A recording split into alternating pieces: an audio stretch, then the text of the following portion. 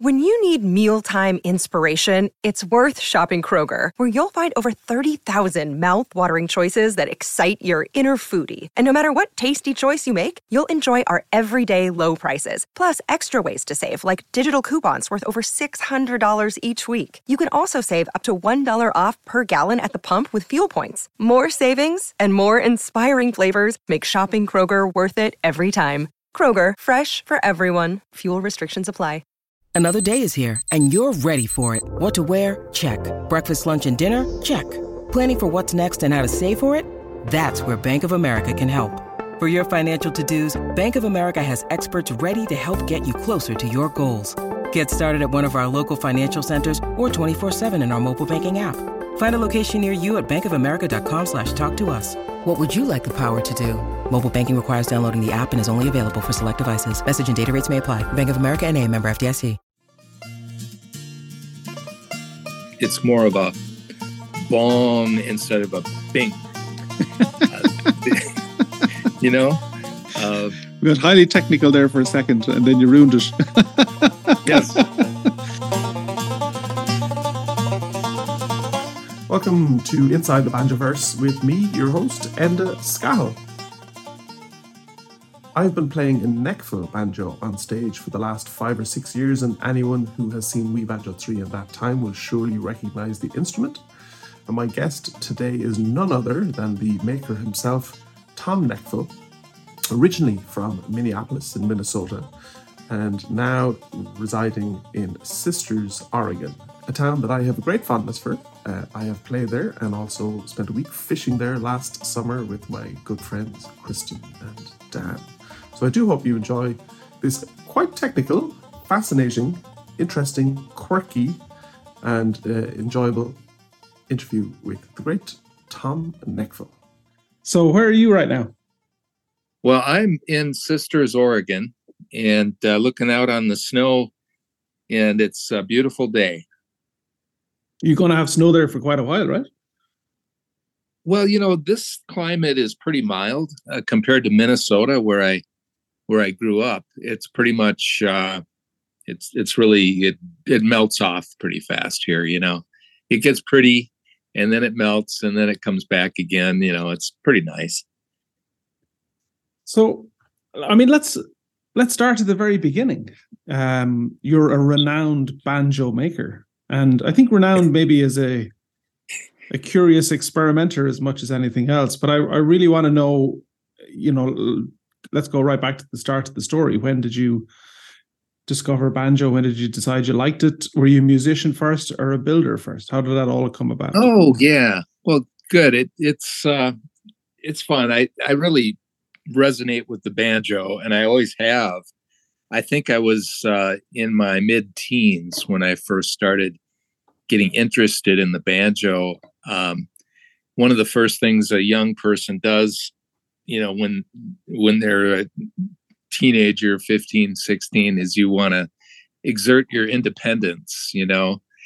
And my sister was bringing home some folky, you know, folk albums and maybe an occasional bluegrass or that kind of, you know, excuse me.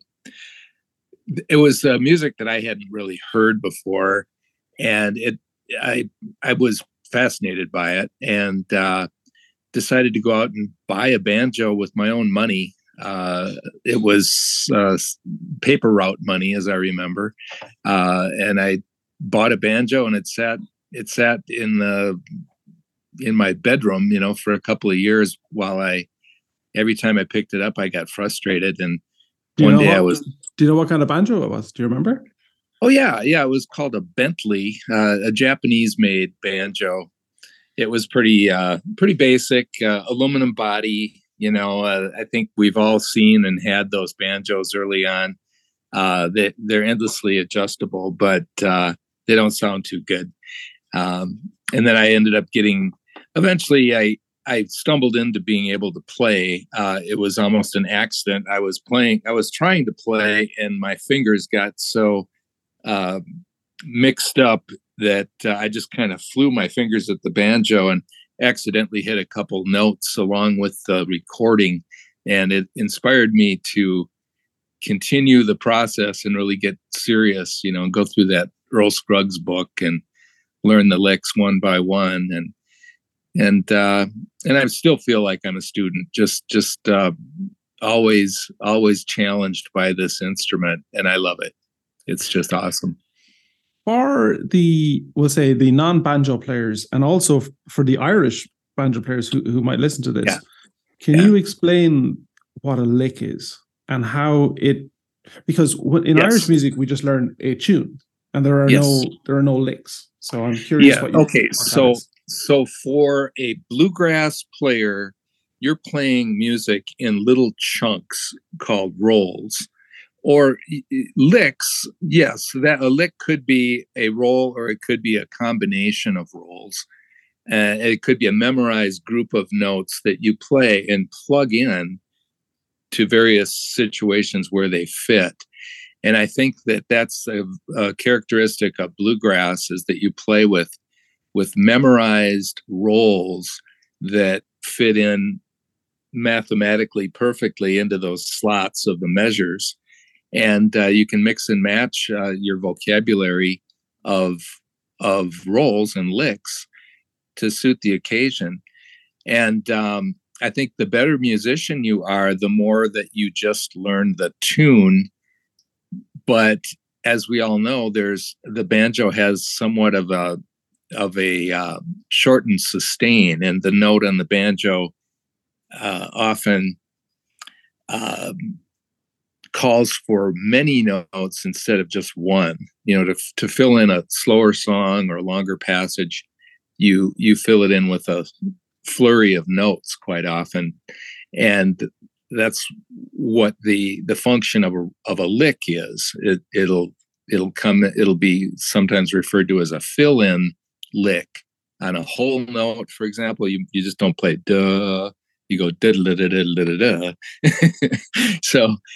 So I've got my bag of licks and bag of tricks that I do, and I think everyone has a signature sort of in their sound coming from their bag of tricks and their licks. So that's what I do, and I try to stretch the boundaries of what I play all the time, trying to do more things like you guys, always entertaining and always surprising the listener.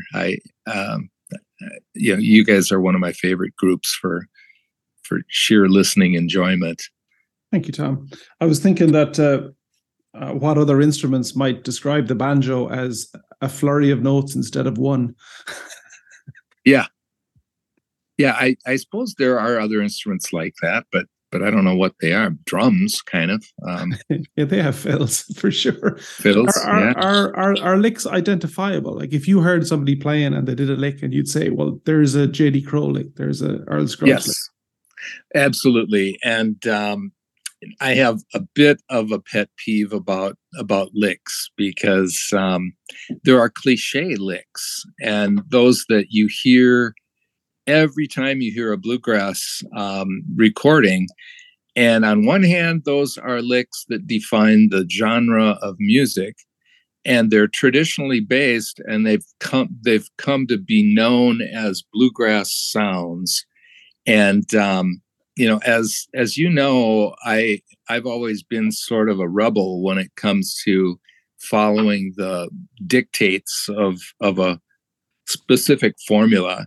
And I have a feeling that, music should be as original as you can make it in order to put your own stamp on the music.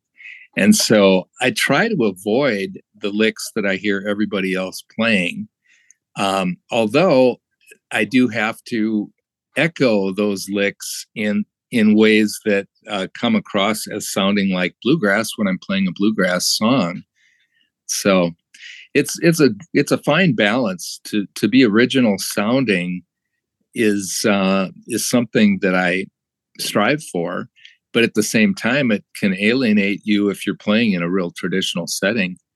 I wonder if that goes for Irish music too. I mean, That was exactly what I was thinking, is that, and I was going to ask, are there modernized licks that when you hear them, that they're straying outside of the boundaries of what would be considered strictly traditional? And I mean, that's a crazy debate. Like, what does that even mean? What's traditional? Do we bookend it on a certain date and say everything before and after this chapter is not traditional? Yeah. And I say no boundaries there.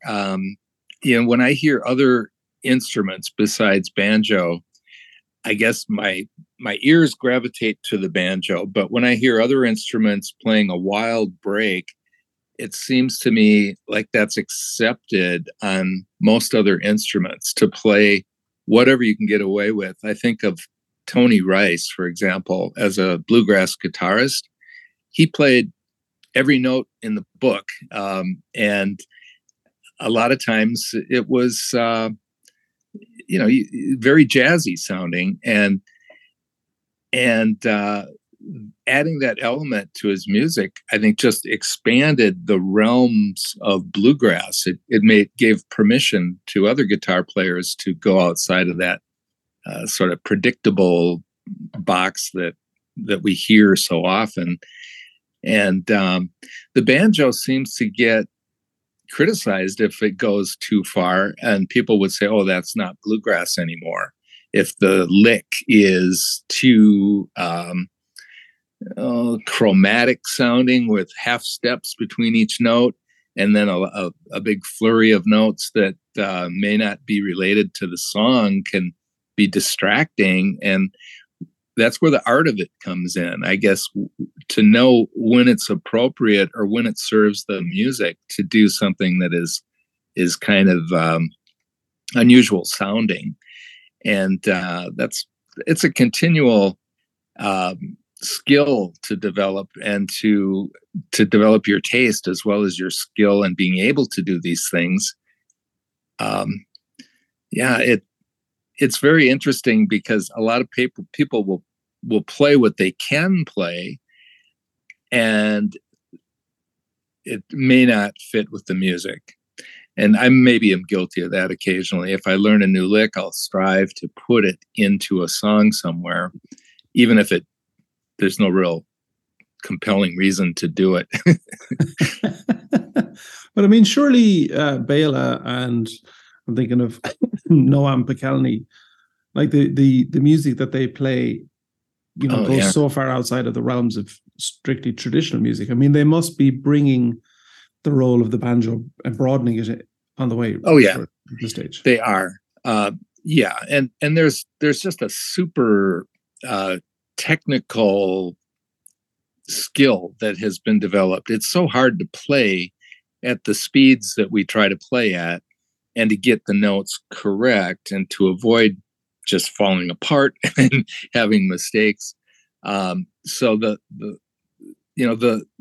attempt to do things like they're doing it's futile for me, really, to be quite honest. I can't play at the same level of musicianship that those guys can play, but I can find my own little stamp on the music. I can find my own little sounds that work, that may not be commonly heard in other people's music. And that's what I'm looking for in my music. And when it comes to expanding the realm, yes, those guys are doing that. But I would say that it would be difficult to expect, like human beings, normal humans, to achieve that high level of superhuman ability that they can throw out on their instruments. So I'm continually amazed when I listen to those guys. There's quite a lot of that happening in bluegrass music. If you think of the phenomenal mandolin players, and even the fiddle, I immediately think of Sierra Hall and Chris Thiele, like technically mind-blowing musicians. Technically, yes. And yeah, I now, do you play with mostly a flat pick, or all a flat pick? Yeah, only ever. Only. Yeah, flat pick only. Okay, yeah. And that is something that is mind blowing, because you get so many notes, from from one plectrum. It's like I've got three plectrums basically on three fingers, and can't do the speed that you can do with one flat pick. It's amazing. So, how long are you building banjos? Building banjos, I started in the mid 1980s, and my first banjo was that I built was a copy of a master tone type banjo, and a friend of mine had a few components that he was working on, and he kind of he had done some artwork and inlay on this neck. So I adopted the neck from him and finished the job and did all of the technical tone components, and fit the neck to the body, and learned all about how a banjo is made.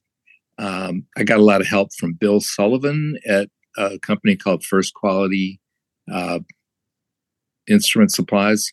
They were in Louisville, Kentucky back then, and Bill was real helpful at giving me some professional pointers, what you do when you're building a banjo.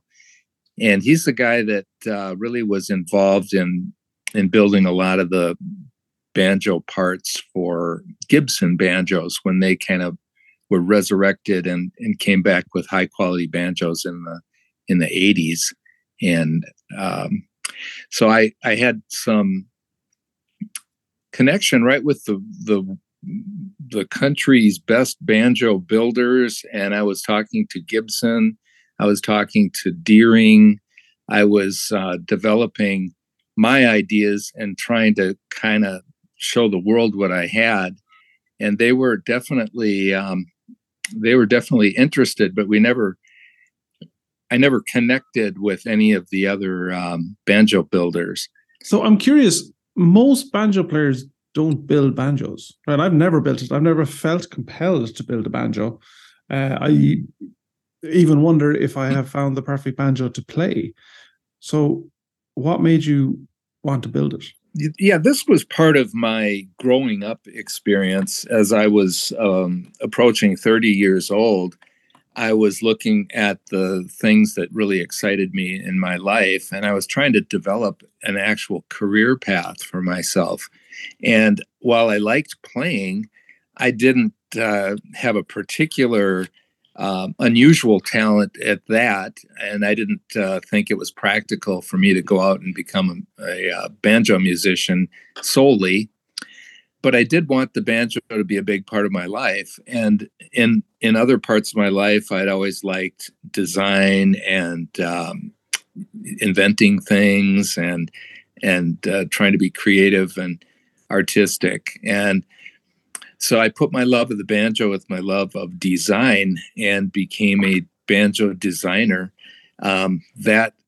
Those two words, banjo and design, were the result of like a self-study that I made with a workbook.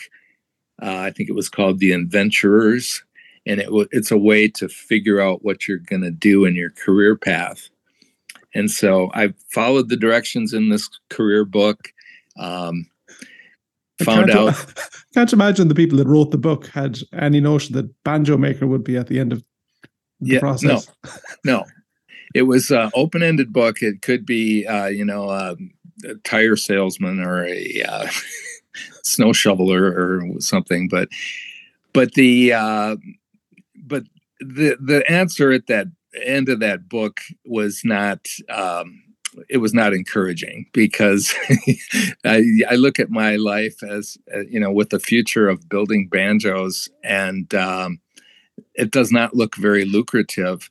And so I had one caveat, and that was, well, if and only if I could come up with a banjo idea that was completely original, that would fit within the realm of banjo, but would be totally heads and tails new design above what is available now and better. Well, then I would divert my life towards banjo design and building. And I had not a clue of what I was going to do with the banjo to make it, like really fantastic.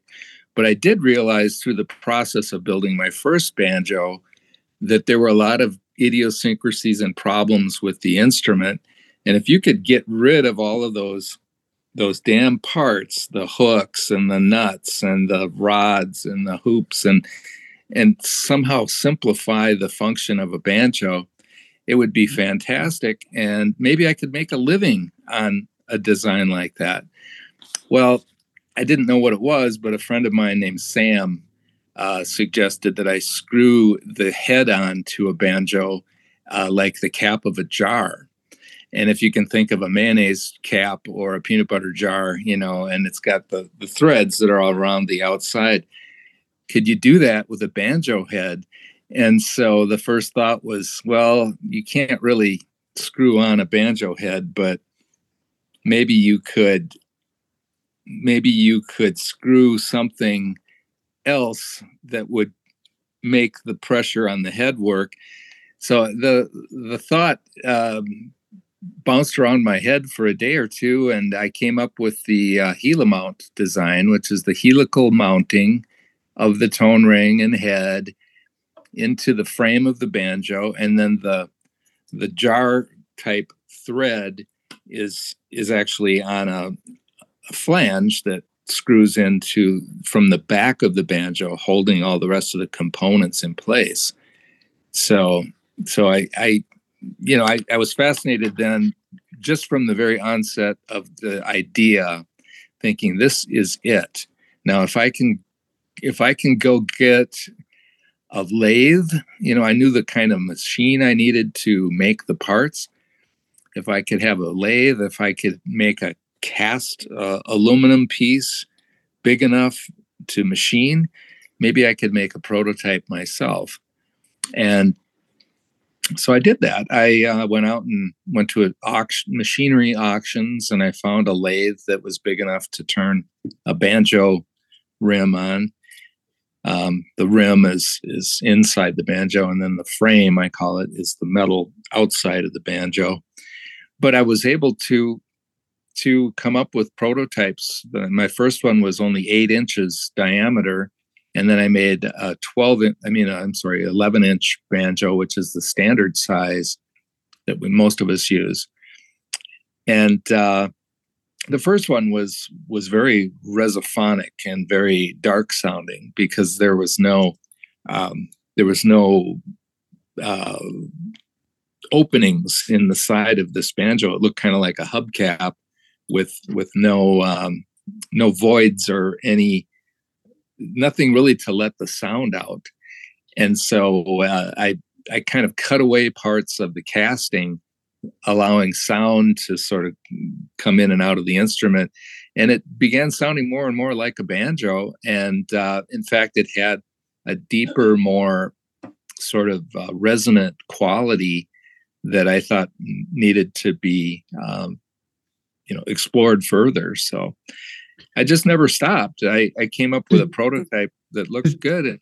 So did you understand the science behind why it sounded deeper and more resonant? Or was that something that you figured out later on? Yeah, it was intuitive at first. I think that the intuition that I had about removing structural components that are holding tightly onto the tone ring and rim, as you release them and let them just freely float in the structure of the banjo, there would be a tendency to sound less tinny, less bright. There'd be more a deeper quality, ability for the components to resonate more fully without being impinged or impeded by the many connections of metal parts that are in the normal banjo. Mm-hmm. So is that why? Sorry, Tom. Is that the reason that you use a ball bearing tone ring? Well, yeah. When it by, am I jumping ahead? There's so many. That's a good question. The ball bearings are used as a anti-friction device, because when you're tightening this banjo, you have a turning motion going on inside of the instrument. Without the ball bearings, you need another surface which the parts would slide upon one another. And I've used Teflon as a interface, a low friction interface, and that works nicely, but it's a little bit difficult under high pressure of the head. When you get it up to playing tension, it's very difficult to tighten it using the Teflon ring. So I had a brainstorm one day and decided to throw a bunch of parts back into the banjo. I had taken about 80 parts out of the banjo by designing the heel mount. And when I went to the 80 ball bearings, it's like I'm putting parts back in, but their function was really to isolate the tone ring, to allow it to rest upon the ball bearings and resonate without being impinged by a lot of connections to metal parts. But then there's those 80 metal parts that the tone ring is sitting on. But if you can imagine like a bell, it's just sort of suspended on these little points of the ball bearings and able to really do its musical job without any interference from other non-musical parts that are just designed to as hardware, basically. So I think we've separated the structural parts from the musical parts and allowed the musical parts to do their job without mucking up the waters with the parts that were just designed to mechanically hold the instrument together. So on my banjo, there are some steel ball bearings, I guess, and some white marble ones. Is that a tonal thing as well? That's kind of an aesthetic thing.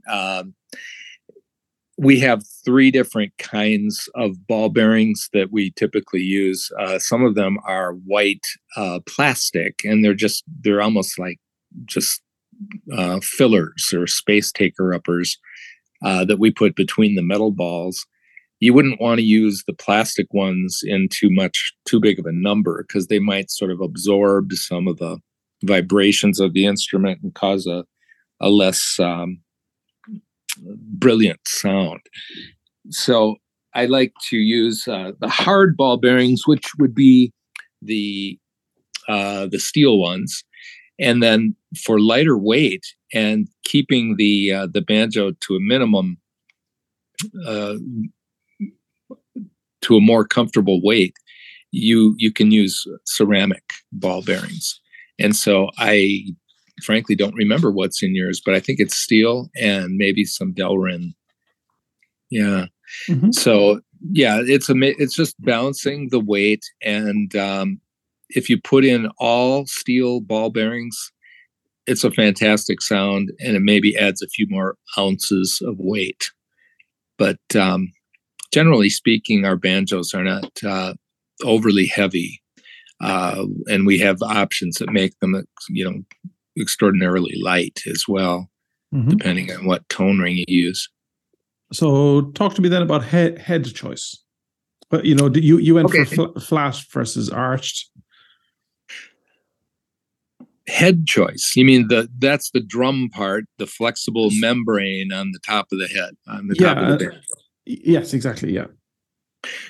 Yeah, the years ago, people would use skin. They like what is it, calf skin or goat skin for the banjo head, and occasionally you still see the natural skin heads, and that has an organic, maybe different tonality, and so some people are still interested in that sound. And it's possible with the Nechville design to use the original calfskin heads, and you can mount your own in a Nechville and make that work very easily. But the typical head is made of mylar plastic, which is a type of polyester. You can't tear it or rip it. It's very, very strong. and of course it reaches its yield point at some point. You can break a banjo head, and I think as a banjo player we've all experienced weird sounds, and then finding a saggy spot in our head. We found that we busted a head and have to change it. Well, the Nechville banjo has a system of tightening the head that puts even tension all the way around on the head.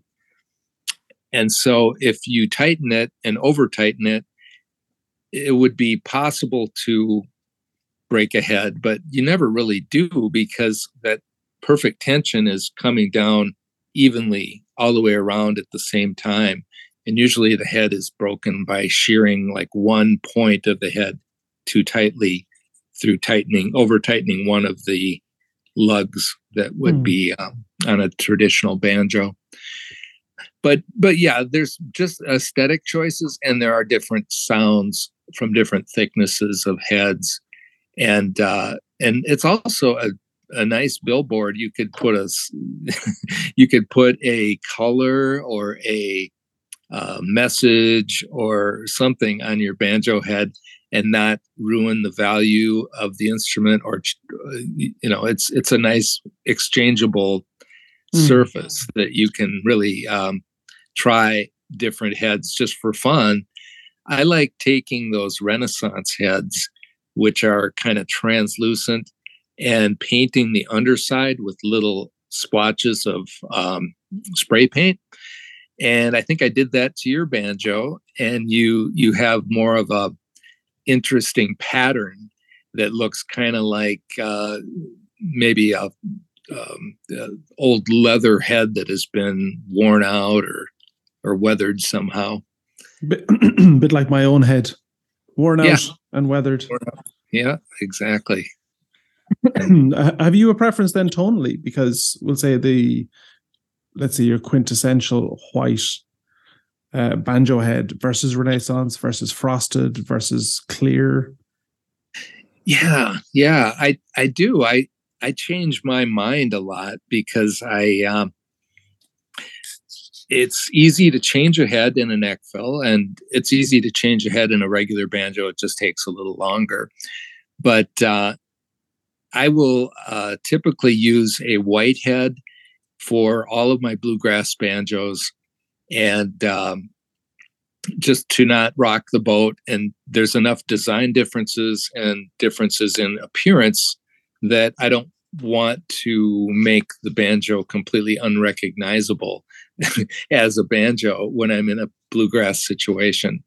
So I will use the white head in the bluegrass situations, usually frosted on the top for bluegrass, because that keeps your banjo bridge without slipping around a lot. Frosting on the bottom of the head gives you a similar sound, but less noise from your fingers accidentally like rubbing on the head. And so maybe, is it true that the 4-string banjos are typically smooth top heads? Typically, yeah. Because of course, with Irish banjo, the traditional sound was that kind of high-pitched pingy sound. So you would get that with an arch top resonator. And generally the white head, but there's more frosted heads coming in now, and even some Renaissance. And I think part of it is kind of that the trend has moved to maybe a softer sounding banjo or a more kind of warmer sounding banjo. Ah, interesting. Yeah, it seems that you lose some of that cutting power when it's a warmer sound. Like maybe it wouldn't be as loud in a session. That's mightn't necessarily be a bad thing. I mean, the banjo can be very cutting. Yeah, and so it's another, I guess, musical choice. Excuse me. Yeah, it's another musical choice to decide what tone is appropriate for your group of musicians, and I think the format of a Nechville banjo is a little more conducive to adapting, I should say, to your own tone. You can be very loud and cutting by just simply using that clear head and tightening the head to its maximum. And then the banjo bridge is a critical component that makes a huge difference in the tone and cutting power of a banjo. So explain a little bit about that, Tom, as well, because I mean that's a whole new area for me, was even looking at different types of bridges. And I changed out the bridge that you put on my banjo. And Silvio Ferretti in I asked Russ that plays with Ricky Skaggs. I just sent him a text one day and I said, "What's the best bridge?" And he just texted me back, "Silvio Ferretti." And so I sent the measurements to Silvio. I wonder does Silvio use a special kind of maple or wood? You're asking the wrong guy. Okay. I do know that the tone was appreciably different. Mm-hmm. And I would have been skeptical enough, not knowing enough about bridges. I would have said, surely, unless you're doing bone or bone insert, I wouldn't have noticed the difference. But I would have noticed it appreciably warmer tone. Yes, and that the warmth of the tone has a lot to do with the weight of the bridge, and also the density of the material that the bridge is made out of. Usually, we're talking about hard maple for the main part of the bridge with an ebony top, and that's the traditional way of making a bridge. And the chunkier, heavier bridges will be actually a tone sustainer. It'll be like an inertia mass, I call it. There's a lot of mass in the bridge, which causes the string to vibrate for a longer time, but at a lower amplitude. So you end up with maybe a less cutting sound, but a warmer tone because it's more of a bong instead of a bing. We got highly technical there for a second, and then you ruined it. Yes, bong instead of a bing. That's an excellent description. More bong instead of bing. That's fantastic. Yeah, when you talk about sound, it's very hard to put the qualities of sound into descriptive words. Of course. And so, and so that's why we have to pick up the instrument and try them and endlessly experiment. And I think we become kind of tinkerers, as well as musicians, and it's part of the fun, but it's also sometimes frustrating if we go somewhere and the weather changes and suddenly our strings are lower to the fingerboard or something like that. We have to know a little bit about it so we can maintain our instruments in a pinch and make sure they're always playable. Where do you feel that Nechville Banjos as a brand sits in the world of banjo brands? And I'm thinking specifically about somebody who is, let's say, some retired guy who's like, I always wanted to play the banjo, and he knows what a banjo looks like. And Nechville Banjos may not look like what he thinks a banjo looks like. Do you have any insight into what that's like for you trying to sell banjos? Well, I wish I knew the answer to that, because you've pinpointed probably the biggest challenge for a kind of a freewheeling banjo designer. I don't do anything that is not, proven acoustically, and I'm using the same tone rings that were used back in the 1930s, for example. So the ability to make the exact same sound is there, but I have to qualify that a little bit, because exact same isn't quite the right words to use. I try to find the elements of the sound that are banjo-y and most sought after, and try to leave anything that is negative to the banjo sound, try to leave that to the side or leave it out of the sound. And if you can, for a moment, imagine like the worst sounding banjo in the world, what about that sound would be bad? Would it be a jangliness that the strings are too bright, or would it be a harsh sound, or would it be not in tune, or would it be rattling, against the frets? Those are all kind of unpleasant sounds. But we strive to get all of the things right and leave the things that are wrong out of the equation. And I think by reducing the number of parts in the banjo, we've increased the chances that you're just left with a pure banjo sound, a pure banjo tone, without as much interference from rattly metallic resonances from the hardware that is typically on a banjo. So I think that they're different, and it's hard to explain this to a player that's always played a traditional banjo, and their ear may be accustomed to a slightly more jangly sound. And I think that the Nechvilles are typically less jangly and very even sounding from the low notes way up high to the very high part of the neck. And so once in the hands of a musician, they become appreciated more and more, especially through the different environments of playing that you would experience as a musician. It's an instrument that grows on people, and they realize the benefits of it, during the time which they own it, which is usually the rest of their lives. They have a dependable instrument. I'm going to name drop now and say Steve Martin. That was going to be my next question. Let's drop some names, Tom. Well, the most famous customer I have is probably you, but no, the second most famous.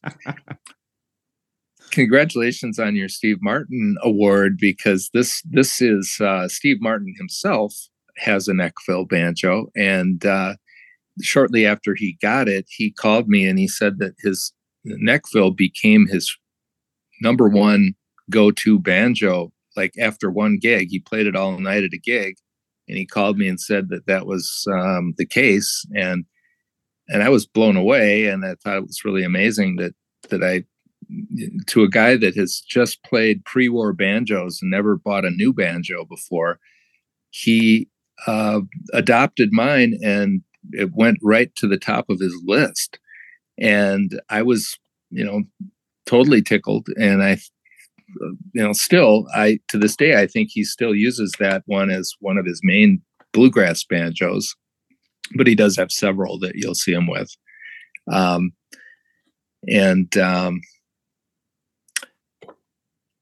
forgot where that whole story was leading, and your question was you were going to drop more names, but I mean that doesn't get much bigger than Steve Martin, right? No, and so of course you're out there and making a huge difference in the visibility of the Nechville name in Irish music, and there's I think a growing number of Irish banjo players. And so we definitely want to let the world know that we're in that business, and we do a lot of custom work for our customers. And, why we are not a big company. We make, less than 200 instruments a year, but they are top quality, and most of them are made specifically for custom orders. And so we try to hit the nail on the head for each customer. They'll give us clues as to how they want it to sound. We will try our best to put all the components together in a way that delivers that result. And we have a pretty good track record of meeting that challenge. Well, do you get any feedback on the adjustability of the banjo? So from my point of view, being a touring musician, I love the playability, love the Mhm. tone. My sound engineer adores it because he did used to sound, he used to engineer an Irish banjo, and he had a much harder time with a lot of the overtones and the pinginess. So Mhm. I plug in the Nechville, and he goes sound check, and he goes like, yeah, awesome. It's, it's completely flat on the desk, and that's it. Yeah. Yeah. From my Well, point of that view, was, the ease of being able to adjust everything, it's so intuitive. I can pop the back off, tighten the head, go up to elevation. I'm going to have to drop it down because it'll get really tight. I can make adjustments to the neck. I do that all of the time because if I'm somewhere that's really dry, I'm going to have to, let the neck back. If we get into Ohio in the middle of summertime and it's soggy as all get out, I have to yeah. tighten the head, and I can do it in minutes as Yeah. opposed to going around with this key on the drum head. Yeah. That's right. And you have me thinking about the effect of weather on a banjo, and the quick adjustment features of the Nechville might be handy in a weather change situation, but most banjos have a truss rod, which would be the most common adjustment in a weather-related change. So changing the tone is easy on a Nechville because of the head tension is so quick and even that that you can adjust your action in a hurry. And if your neck bows due to humid weather and your strings go close to the fingerboard and it buzzes, yes, you can tighten your head to bring the strings back up. But the best adjustment in that case would be to adjust the bow in the neck so that there's enough bow to allow the strings to come off of the fingerboard. So that's just a decision that, as a repairman and builder, I'm always aware of the causes of the problems. And humidity is a huge culprit when you're traveling. The different barometric pressure and humidity can cause the neck to come in at different shapes. And so I would say first look at the neck in the case of travel, and then go for the tone that you're looking for with your head tension. Normally, you don't have to change the head tension if you got it sounding good, but there is another cool thing on the Nechvilles is that neck adjustment. A lot of people don't like to mess with it because once you get your action right, it's good to go for a long time. But if you change bridges and you want to go to a really high bridge, for example, because your pick might be hitting the head too often and getting more noise, and you want to lift the playing surface away from the head by putting a taller bridge, well, then you can adjust the Nechville neck as a quick adjustment to make your action low again. And so it's easy to play, but you still have the advantages of a high bridge. So, these are all decisions that are not obvious to the beginner or even advanced players sometimes because they haven't had these easy adjustments available in their own banjos. So now it's a whole new world. And even after 30 or 40 years of building, I'd say that the main hurdle and challenge is to get everybody up to speed on what is possible now in the banjo. A lot of the problems that were there are solvable with the Nechville design, and I'm thankful that I can talk about it in these kinds of settings. Yeah. So I have two final questions. Number one, have you perfected the Nechville design, or are there new features? Is there something that you want to do or you're planning on doing? Yeah, there's. I think the basic design is perfected. The frame of the instrument being like a giant nut, and the threaded ring being like a giant bolt. That system is well designed. Now it's what we put inside that system, what we put inside of that format that's a wide open field. I think we're just breaking ground on. I mean, we're just at the tip of the iceberg as far as what sort of tone rings work in a banjo.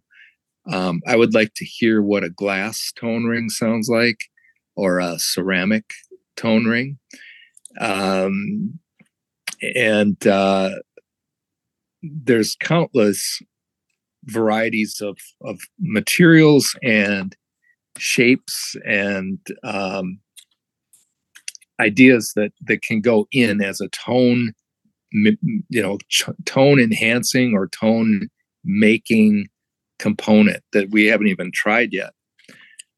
I've used wooden tone rings with metal hoops, titanium. I've used Corian, and I'm just fascinated with all of the different possibilities that we have, in the banjo world. And I think what I've done is given the instrument a format that it can use to grow over the coming years. I think we'll see more variety offered in banjos, and a lot of them will be built on the new design. I don't think everybody wants a new banjo, but those that are looking for reliability and pure tone and new sounds, they might be drawn to the Nechville so that they can do a little bit of experimenting and also just be comfortable that they've got a good, a good solid format that's not going to change. It's not going to be unpredictable. There's fewer parts and more reliability. And as Steve said, it was his road warrior banjo. He can trust it and go to it, and it's always there, ready to do the job. So, final question: what is there a banjo that you wish you owned? If there was one banjo that you could have, or a brand, or a model, is there something that you'd love to have to play? That's what I do. My job is also fulfilling my own fantasies. The banjo that I want is the one that I'm always working on. And the more I learn about building instruments, the more equipped I am to meet my dream banjo needs. And so, frankly, I don't have a desire to play anybody else's banjo, because I want that banjo to be the product of my own two hands. And I want that instrument to reflect a sound that is really coming from me, not only, in the musical realm, but in the mechanical realm. I'm proud of what I've done, and I want to see that banjo is improved and tailored to my own artistic want. So I really have this desire, and I think that I'm working on the latest Nechville that I'm working on is always one for me, and so once I get that banjo done, I will have it available for show and tell, and for someone to come along and purchase. And so, I'm on that quest. I'm on that journey, and that banjo is still out there, and it's a process of improvement. That's an awesome answer. I like that. Well, thank you. So you have just to wrap up, you've got a workshop in Minneapolis still. I know the two guys up there, and you have a workshop in Sisters. Right. Yeah. It's nice. I feel like we are expanding and covering the country. We get a lot of business from the Northwest, and our former sales guy, Al Price here, was was really instrumental in building this area up for sales. But I wanted to come out to the Northwest because it's a strong sales area, and there's a lot of enthusiasm, and there's a lot of great music going on in the Northwest. And so I'm supporting that by being here and doing repair and custom building in our Sisters Oregon shop. And then I go back to Minneapolis periodically for the main shop. But my capabilities are growing here right in Sisters with I got a CNC machine and a whole store and an inventory on the walls, and it's really a blast. Wonderful. Well, I wish you all of the best, and I can't wait to come and visit. I have a real fondness for Sisters. Spent some time there both playing, and last summer I went up there, fished for 4 or 5 days. I loved it. Yes. Every minute. That's cool. Well, I've sure enjoyed the conversation today.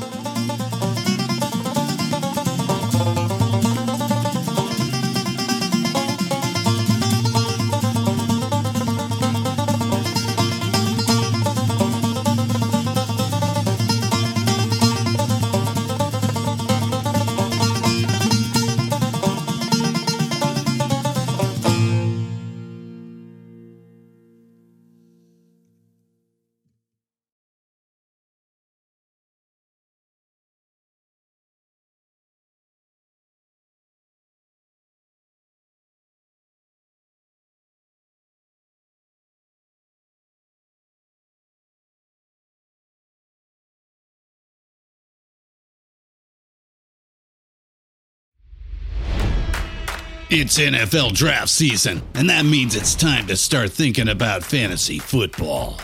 FantasyPoints.com features industry-leading experts and prognosticators using proprietary hand-charted data to help you score more fantasy points. FantasyPoints.com is the place to go for whatever kind of fantasy football you play. Whether you play fantasy football, daily fantasy sports, or do a little bit of everything, Fantasy Points has the meticulously researched content to guide you to victory. And why wait for the fall? Fantasy Points also covers the new spring football league, the UFL. Join the guru, John Hansen, Scott Barrett, Joe Dolan, and other massive names in the fantasy football universe with an exclusive offer. Use code Pantheon for 15% off any Fantasy Points package, including the all-in package, with access to every article, tool, and data nugget that Fantasy Points has to offer. That's FantasyPoints.com and code Pantheon for 15% off at Fantasy Points. FantasyPoints.com, code Pantheon. Score more fantasy points.